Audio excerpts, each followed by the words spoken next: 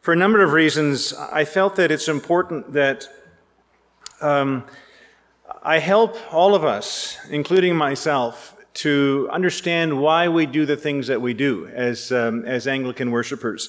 Many of us, if not most of us today, we're not cradle Anglicans. We don't come from Anglican backgrounds, and we go through the ritual of the Anglican service, and many of us do it, but we don't really understand why we do it.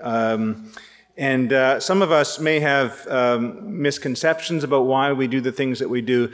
And so what I'm going to do today, in part, is what's called an instructed liturgy.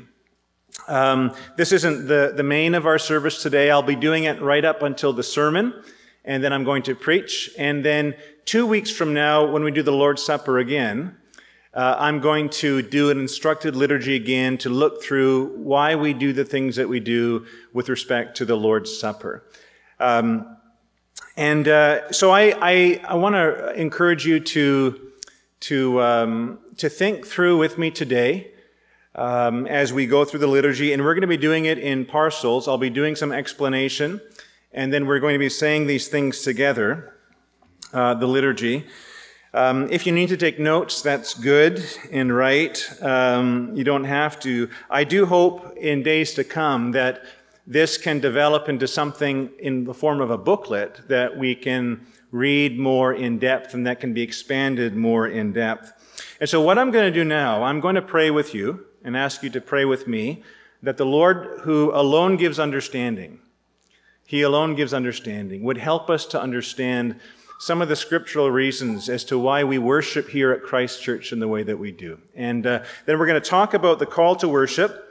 We're going to talk about our prayer for purity, and then we're going to walk through these things together. So let's just bow in prayer. Father, we thank you for the Church of Jesus Christ. We thank you for the privilege of gathering as your people and the privilege of worshiping you in spirit and in truth. And Father, I ask now that you would be present by your Holy Spirit to lead us in the way of understanding and to lead us in the way of wisdom. Help us, Lord, to hear. Help us, O Lord, to hear your word especially. And for all of us today, may we submit to its authority and be a people who are ruled by the word alone. We ask for Christ's sake today. We pray it. Amen. Well, if you look at your, again, order of service today, you'll see there a call to worship, and then our opening hymn and our prayer for purity. And the call to worship is there for us to help us to enter rightly into the presence of God, knowing that we're not always naturally and spontaneously going to do so. We need something to quiet our busy hearts and our busy minds before the living God. And we need, as Christians, and this is something that may be foreign to some of us, we actually need to worship God correctly. There's a right way to worship God, and there are many wrong ways to worship God. And Scripture spells this out for us in many places, but I want to just think with you together about Hebrews chapter 12, verses 28 to 29, and three things that Hebrews 12 says about worship. In Hebrews 12, 28 to 29, when he's talking about the corporate worship of God's people, he says it's to be marked with three things. First of all, worship is to be marked with gratitude for what God has done. Worship is to be marked with gratitude for what God has done. Secondly, we read there in Hebrews that we must offer to God what kind of worship? Acceptable worship. He says not just any human response will do. Not just any human way will do. It has to be acceptable worship before the Lord. Now, I wasn't brought up in this church. Many of you may not know this, that I wasn't raised in the Anglican tradition. I was 21 years old. Like some of you here today, I was 21 years old as a university student, and I was asked by a professor at UBC to help out with a prayer book conference at 21. I was asked actually to help out with the children, and I taught them the Pilgrim's Progress of all things, while the adults were part of this prayer book conference. But I did go to the closing Eucharist celebration, the last time they met to gather for the celebration of the Lord's Supper. And as a young 21-year-old, never having been in an Anglican service, never having tasted Anglican worship, it made such a deep impression on me, the overwhelming sense of the dignity of God. As I watched people kneel around the communion rail and begin to weep at the thought of the mercy of God towards poor sinners, I experienced a sense of dignity and awesomeness that I had never tasted before at 21. Well, when I was 25 years old, I went to a non-denominational seminary in Toronto, and it just so happened that the systematic theology professor who was there for me that year was a one-year visiting professor from Australia who was a Reformed Anglican. And this man who was in his mid-80s, he taught the Word of God to me and the grace of God to me in a way that impressed me in a similar way of the awesomeness of God. And then when I went to do my doctorate, not too many years later at the U of T, I just happened to enter into an Anglican college, just as my wife Heather was hired as a rector's assistant at a large Anglican church in Toronto. So from 21, I've been led by the Lord into this Anglican tradition, and I've grown more and more and more aware that this tradition keeps in view the idea of acceptable worship. It isn't the only tradition. Brothers and sisters, I don't want you to hear that from me, that the Anglican tradition is the only way. But it's a very good tradition, and one that I believe corresponds to what Hebrews 12 is talking about. Now, apart from gratitude, Hebrews tells us that the worship of God that he deems acceptable is worship that is characterized by what? By reverence and by awe. Why? Because he says our God is a consuming fire. And so according to Hebrews 12, what the call to worship does and what the call to worship is, at the beginning of our service, to put it in parental terms, the call to worship drives the sillies out. The call to worship is meant to drive the nonsense out and to bring us before a God who is a consuming fire, before whom we can express gratitude, before whom we can express reverence, before whom we can express awe. Just like Habakkuk chapter 2 says, the Lord is in his holy temple. And what's the appropriate response of his worshipers? Let the whole earth keep silence before him. Reverence and awe. And so when we gather as God's people, we say a call to worship to bring us to these three places of gratitude for all that he's done. He's our Savior. He's delivered us from sin. He's met all of our needs in Christ. And he is awesome. And he demands reverence. And he demands awe before him. Now, secondly, you'll see in your order of service, we have a prayer for purity. Now, I can't go through all of this prayer, but I do think I can anticipate some of your questions. Why do we say the same things in this church? Again and again and again and again.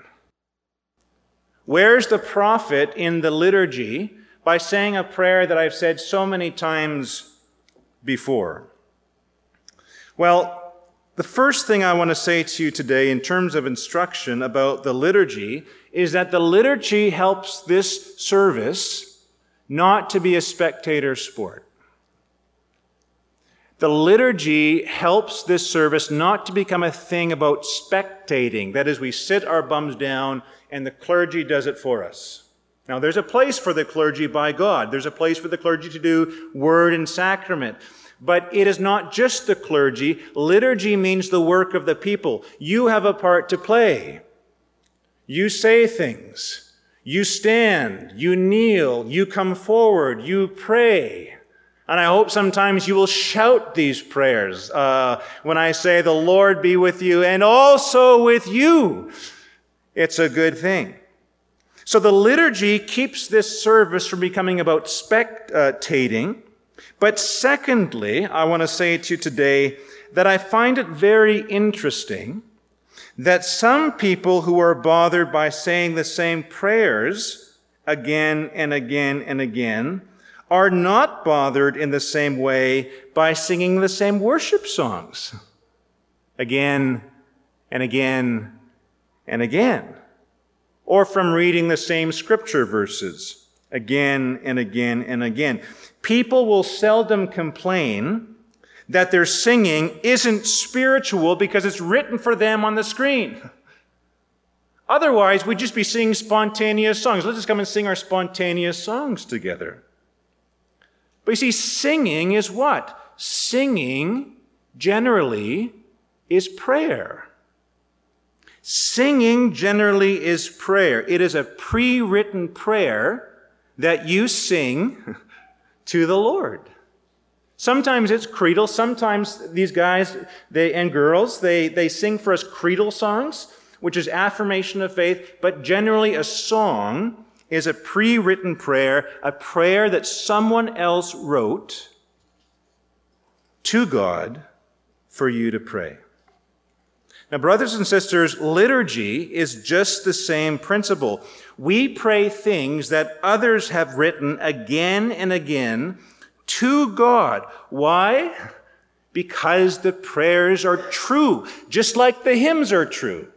Just like the songs are true. And as we sing songs and mean them from our own hearts, so we pray the liturgy every time afresh and anew to God from our own hearts and anew to God. It is the same thing and the same principle. We all enjoy the singing. It expands our experience to God. And so we can all enjoy the liturgy, just like this call to purity. It's true and it's right. And every time I pray that, just like every time I sing, great is thy faithfulness, or every time I sing, holy, holy, holy, every time is a new moment.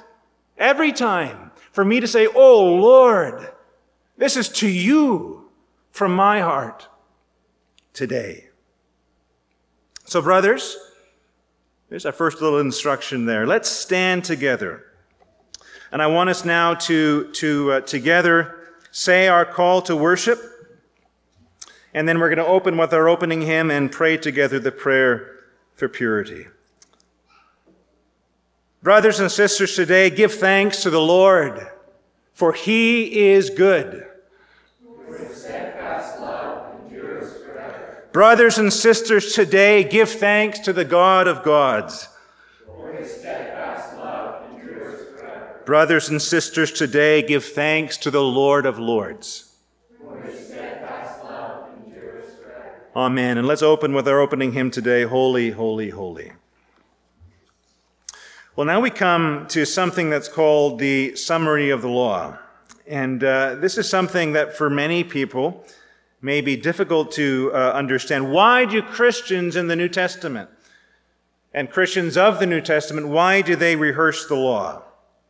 Why do they state it at all? We are not justified, my brothers and sisters, by the law of Moses. We are not justified by it. We are not saved in the fullest sense of the meaning of the word, from our being called and chosen, from our being justified and sanctified to our being glorified. We are not saved by a law of works. That is, do this and live. That's the law of works. Do this and live. We are not saved by that.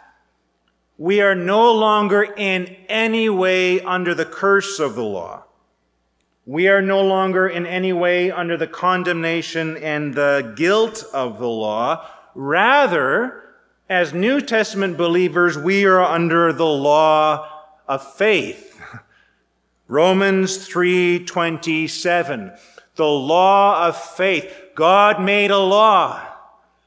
God made a decree, and he said this, if anyone believes in my Son, if anyone believes what Jesus Christ has done in suffering in humanity's place, in receiving in himself all the pains and all the penalties of the law, and dying the death to which the law had condemned you and had condemned me, justly had sentenced all of humanity to death. Jesus died that death. God says if anyone looks to Christ and believes that Christ has done this very thing on a cross, then that person, the law of faith says, that believing person will receive the free gift of the righteousness of Christ. A perfect, complete, divine righteousness which is so holy and so perfect that the moral law of God is perfectly satisfied forever. The newly clothed sinner. That's the gospel, my friends. That's the law of faith. The law of the moral law says, do this. The law of faith says, believe this, and you will be saved. Whatever you've done, whatever you might do, you will be saved only by looking to Jesus. By the law of Moses, we are guilty sinners. By the gospel of Christ, we are glorious saints. And by continually looking to Jesus, Hebrews 12:2 and 2 Corinthians 3:18, by continually fixing our eyes on this very Jesus, who is the author of our faith and who's the perfecter of our faith, by continually looking to his glory, the glory of Christ as the perfect Lamb of God, who takes away the sin of the world, the only mediator between God and man, the only bridge to God, the perfect high priest who continues ever to make intercession for us, and the one who saves us to the uttermost.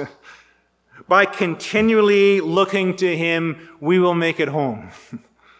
And that's the only way we're going to make it there, by looking to Jesus. Jesus alone is our wisdom. Jesus alone is our righteousness. He alone is our sanctification. He alone is our redemption. And we add nothing to that. It is just Jesus, the gospel says. The law of faith says to you and me today, the law that God decreed, if anyone believes on this Jesus, he will be saved. She will be saved. Well, then why do we recite the law of Moses at the beginning of our communion service? Why do we do that? Well, first of all, we do this because Jesus, our captain, our faithful high priest, he turns us to it. In Matthew 22, the Pharisees come to test Jesus. They come to put him to the test. They want to test Jesus' knowledge of the law. Now, you need to know something about the context here. Jesus had a battle with the Pharisees. Jesus had a beef with the Pharisees because the Pharisees did not cherish his Father's law. Jesus says in the very next chapter, in Matthew 23:28, that the Pharisees appear outwardly righteous to others. But on the inside, Jesus says, on the inside, they are full of hypocrisy, and the Pharisees are full of what? Lawlessness. They are without my Father's law. And he says to them, you Pharisees, you delight in the little things. You delight in tithing the mint and the cumin. You delight in all these little things, but you neglect the weighty matters of the law. You neglect the justice and the mercy and the faithfulness. You ought to have done these and not to have left the others undone, he says to them. Now, Jesus has a beef with these people, and so they come to him and they test him and they say, Lord, they say, Jesus, what does God require of us? What does God require of us in his moral law? What's most important in God's moral eyes? Jesus, Matthew 22. And Jesus says this to them. He says, I'll tell you what the most important thing is. And Jesus then, he takes them to the first commandment. He takes them to the great commandment. Jesus takes them directly to Deuteronomy 6:4, which was Moses' summary of the great law of God. And Jesus says, Hear, O Israel, love the Lord your God with all your heart, with all your soul, with all your might. You shall have no other gods before me, Israel. The Lord first, Israel. God before anything else, Israel. Love God with all your hearts, with everything that you are. Love God first, Israel. Love God most, Israel. And then Jesus says this to them. He says, the second most important thing is this. It's very similar. He says, love your neighbor. Don't hurt your neighbor. Cherish your neighbor. This is Jesus' own summary of his Father's plan for his world, his desire for his people, that they would love God first and foremost, and then they would love each other even as they love themselves. And then he says this remarkable thing. Jesus says, on these two commandments found in Deuteronomy 6 and 5, on these two things, what? Depend all the law, all the prophets, everything that was ever written in the Old Testament depend upon these two things. C.H. Spurgeon, the great Baptist preacher, he writes this. He says, the duty of loving God and the duty of loving our neighbor is the supreme object of divine revelation. On this, as on a great peg, hang all the law and the prophets, and if you take that peg away, what do you have, he says? What do you have? Remove the peg, and you've lost your knowledge of the Scriptures. Being free, Spurgeon says, from legal condemnation, we now ever than ever before, we now ever seek to honor the Lord in the power of the new life and in the Holy Spirit who dwells in us by obeying these two commandments that the Lord points us to as the sum of God's plan for his people. Why do we rehearse the words from Deuteronomy? Church, why do we do it? Because Jesus, he quoted Deuteronomy, and Jesus said that this is the most important thing. All of Scripture hangs on this. And looking to Jesus, my brothers and sisters, means looking to his teaching, as well as looking to his sacrifice. We rehearse the summary of the law together because we know, and we are persuaded, according to Titus 2:14, that our great Savior, Jesus Christ, he gave himself on a cross to redeem us from what? To redeem us from all lawlessness. That is, he died not just to clothe us with an alien righteousness, but he died to make us by grace and to make us by his Holy Spirit a people who are zealous for good works, an obedient people. Few people have put this so well as the great 18th century preacher William Romaine. Romaine, the great revivalist, says this. He says, being saved by Christ, the Holy Spirit enlightens a believer's understanding to see what the law of the Lord is, and so he takes away the prejudices. He subdues the opposition which were in his heart naturally against it. The commandments cease to be grievous to the believer. The love of God being shed abroad in his heart constrains him to love God. And it constrains him to love the will of God, for God and his will are one. He that loves God cannot hate God's will. Love cannot beget hatred. And therefore, when the Holy Spirit gives that faith which works by love, he then reconciles the believer's will to God's will, so that he can truly say, "Oh Lord, what love have I to thy law." And so, my brothers and sisters, we pray, Lord, have mercy upon us and write your laws in our hearts, we pray. Not that the law isn't already there. It is there by grace. It is there by the new covenant. But when we pray this, we're praying that God's commandments would go ever deeper. That God's commandments to us would become ever clearer to us, ever more readable to us, ever more understandable to us, because we know, my brothers and sisters, how apt we are to forget our duty to God and our duty to our neighbor.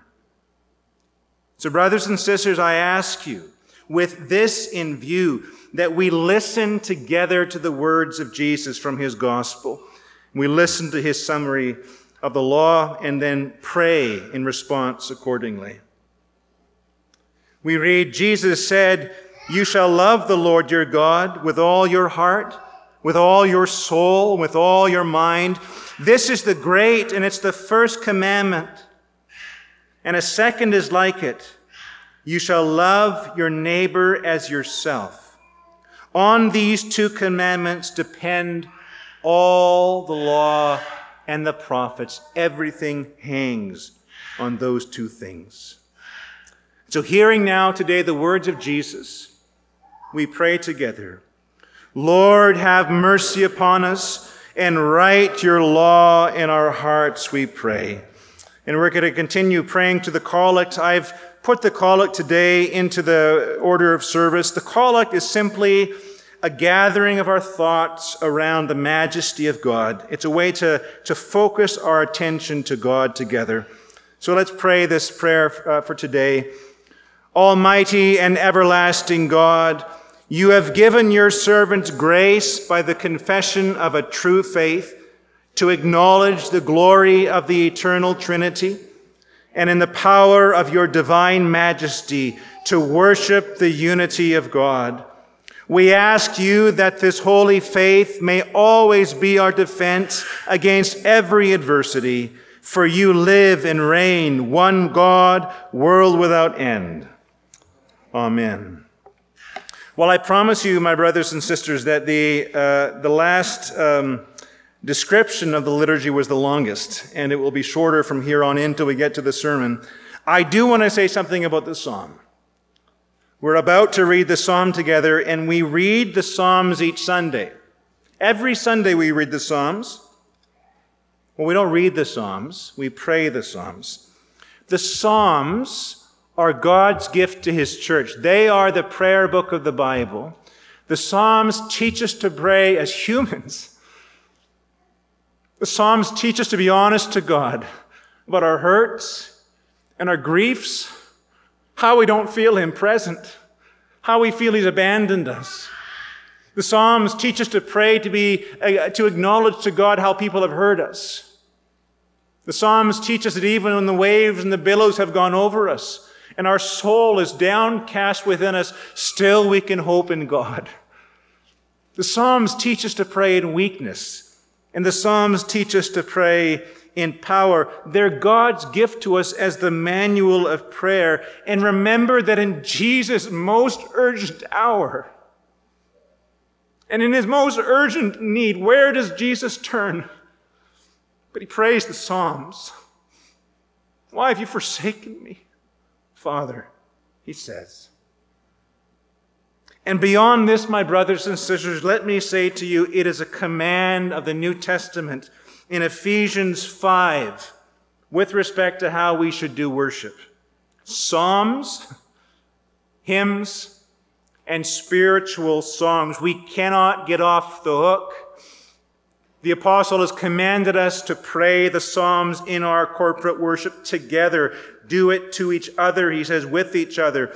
The life of the Spirit, the apostle Paul says, in the life of worship includes, by apostolic imperative, putting the Psalms in our mouths and offering them to God in the company of our brothers and sisters.